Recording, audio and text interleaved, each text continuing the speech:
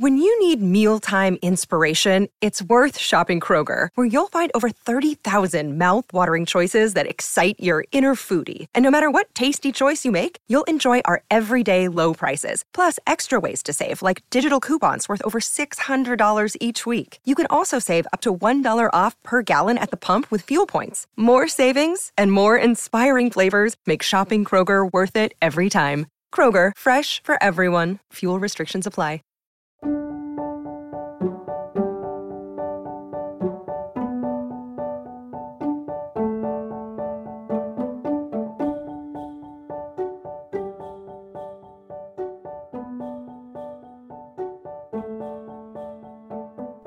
Hello everyone, welcome to Revived Devos. Today's Devo is by Richard Baxter. If there is such a glorious rest awaiting only the people of God, why do most people neglect the certainty of their title to it? What strange madness it is that allows people to live happily while uncertain of their destination. I would think that we would want above all else to be fully assured of our being heirs of the kingdom. If a person has a lawsuit against him, how anxious he is to know whether it will go for or against him. If a person is to be tried for his life in an earthly court, how eager he is to know whether he will be acquitted or condemned. If a person is dangerously ill, he will inquire of the doctor, "What do you think?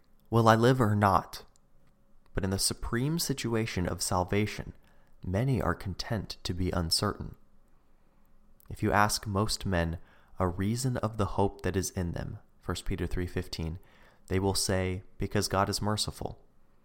If God or man should say to one of them, "Friend, what is the state of your soul? Is it born again and forgiven?" he would answer like Cain, "I don't know. Am I my soul's keeper?" His flippant attitude is, "I'll leave it all to God." That is like a captain saying, "I will trust God with my ship and leave it to the rocks and waves and winds." What horrible abuse of God this is, to pretend to trust God while covering up your own voluntary negligence. If you really trusted God, you would also be ruled by Him and to trust Him in His own appointed way. Wouldn't He be a foolish traveler who would stay on a certain road when he does not know whether it is the right road, and comfort himself by saying, "I hope I am right. I will just go on and trust in God"? No wonder you are an enemy to plain preaching. No wonder you say of the minister, as Ahab of the prophet Elijah, "I hate him, for he does not prophesy good concerning me, but evil." 1 Kings 22:8. The way to conquer uncertainty is self-examination.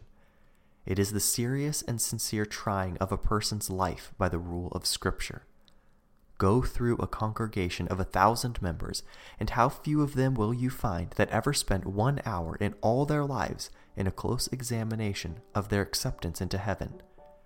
Ask your own conscience, listener, when was the time, and where was the place, that you ever solemnly took your heart to task, to examine it by Scripture? Did you ever find out if it was really renewed or not, whether it was truly holy or not? Whether it cared most for God or lesser things, whether it was focused more on heaven or earth?